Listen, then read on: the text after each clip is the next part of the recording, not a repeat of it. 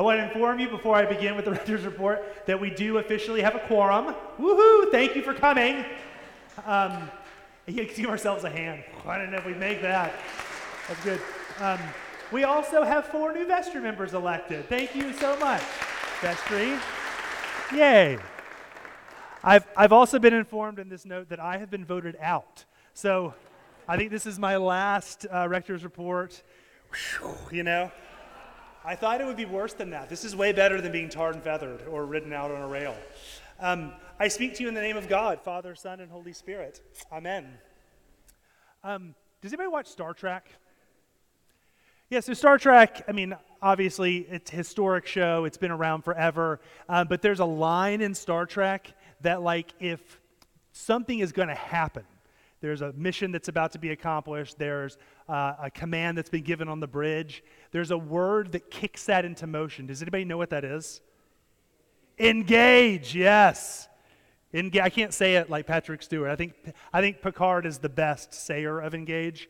But basically, if you hear engage, it means it's time to get moving. We're going to do the thing. Whatever has not been started yet is about to start, and we're going to get after it. And I think that is the word for us in 2024. We are going to consider together as a parish, what does it mean for us to engage? This past year continues to be a year where we have seen growth. We are in a dynamic place. This church is healthy.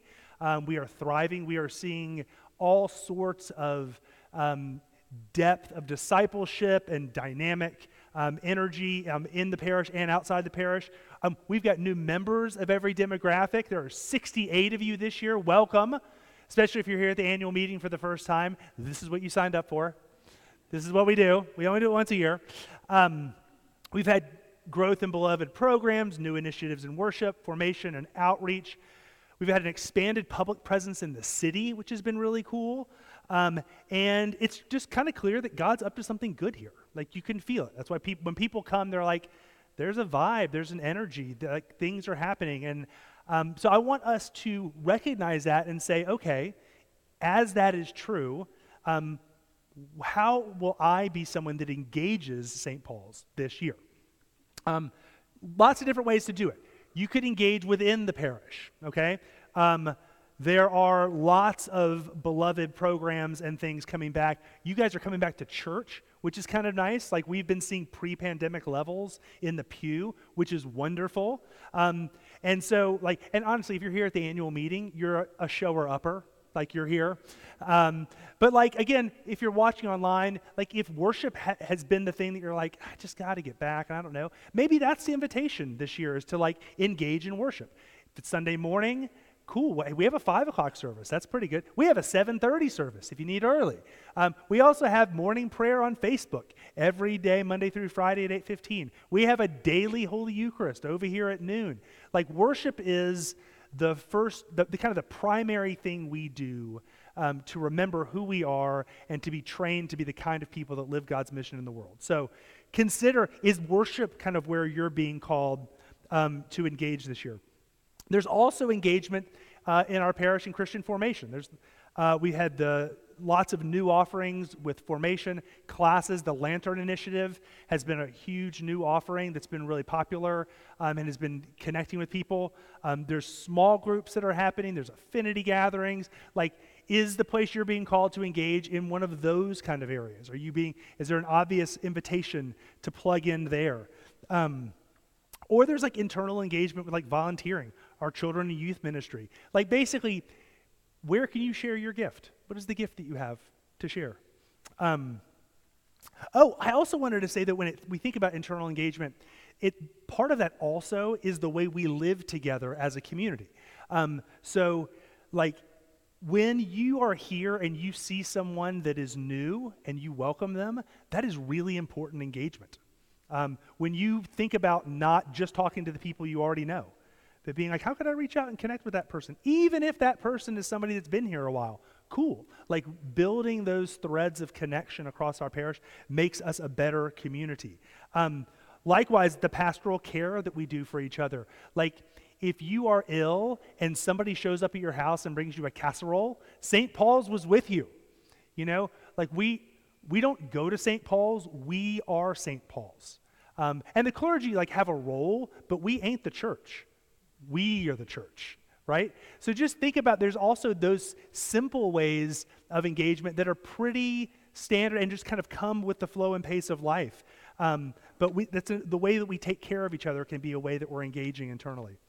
Similarly, you might be in a place where the call is to engage externally.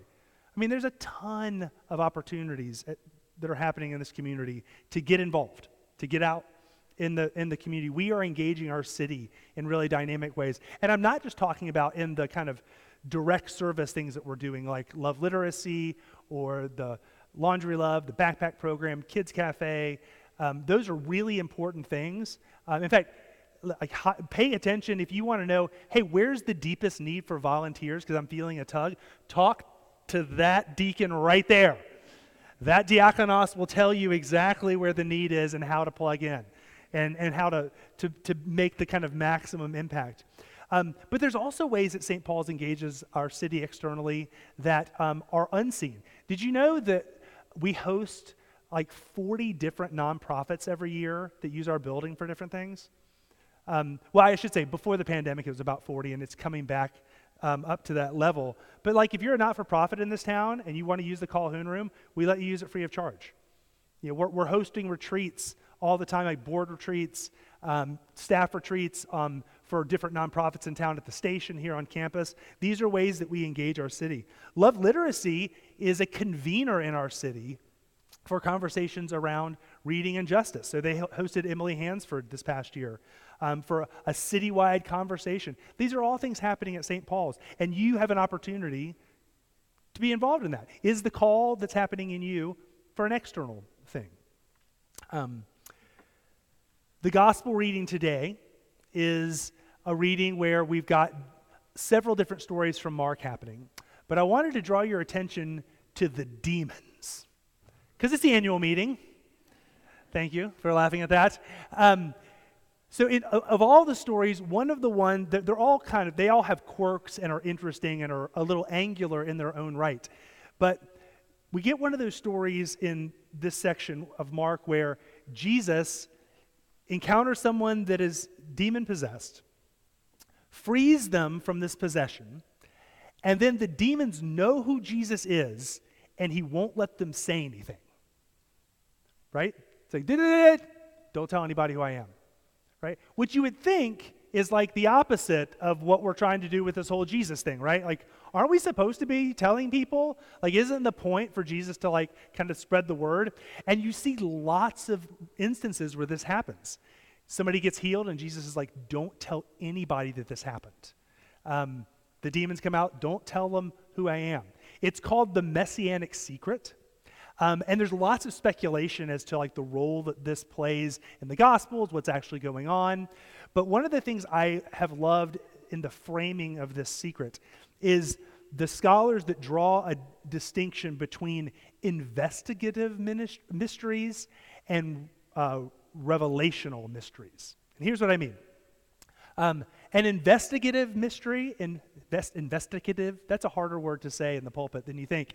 Those are mysteries that are like a procedural. This is like last night I watched The Haunting in Venice, the Agatha Christie remake with Kenneth Branagh. That's an investigative mystery. There's an unknown thing that happens, and then you follow the clues, you interview the suspects, and by the end, the thing that was unknown becomes known, and there's no more mystery. You investigated it, you figured it out. A revelational mystery is different. It's a mystery, it's an unknown that can't be known. And yet, in spite of its unknownness, it evokes awe, it evokes wonder, fascination, and astonishment. The messianic secrets that Jesus is calling us into, these unknowns, are revelational mysteries. They are mysteries that are man, God is up to things in this world. I can't see all of it. I can't even understand it all. And I am amazed by it. Which is why engagement is our word for this year, because what we do in response to that is throw up our hand and go, okay, God, how do I get involved in this holy mystery, in this thing that you're up to? What's the thing that I'm going to do? How do I get to play my part? Because our chief engagement in this whole St. Paul's thing is with Jesus Christ. Jesus is why we're about this. Jesus is the reason that the world is being made whole through Jesus' resurrection. And we want to be part of that work. That's what we are up to. Even when we're like presenting budgets and electing vestry, all of it is oriented toward that Jesus thing. Because Christianity is not a set of doctrines to be believed. It is a path to be walked. It is a way of living in the world. Again, we don't go to St. Paul's. We are St. Paul's. We are the church. And so I want to invite you in whatever way you feel a tug to be engaged, or whatever ways you're already engaged, to do it on purpose. To let there be intention, to be like, oh, this is how I'm doing it. This is how I'm leaning in. Yep, that's my thing, right? Because the more we do that and pay attention to those things together, the more our light shines. And people can see what's going on here and praise our Father who's in heaven. So let's let our light shine in 2024, y'all. Amen.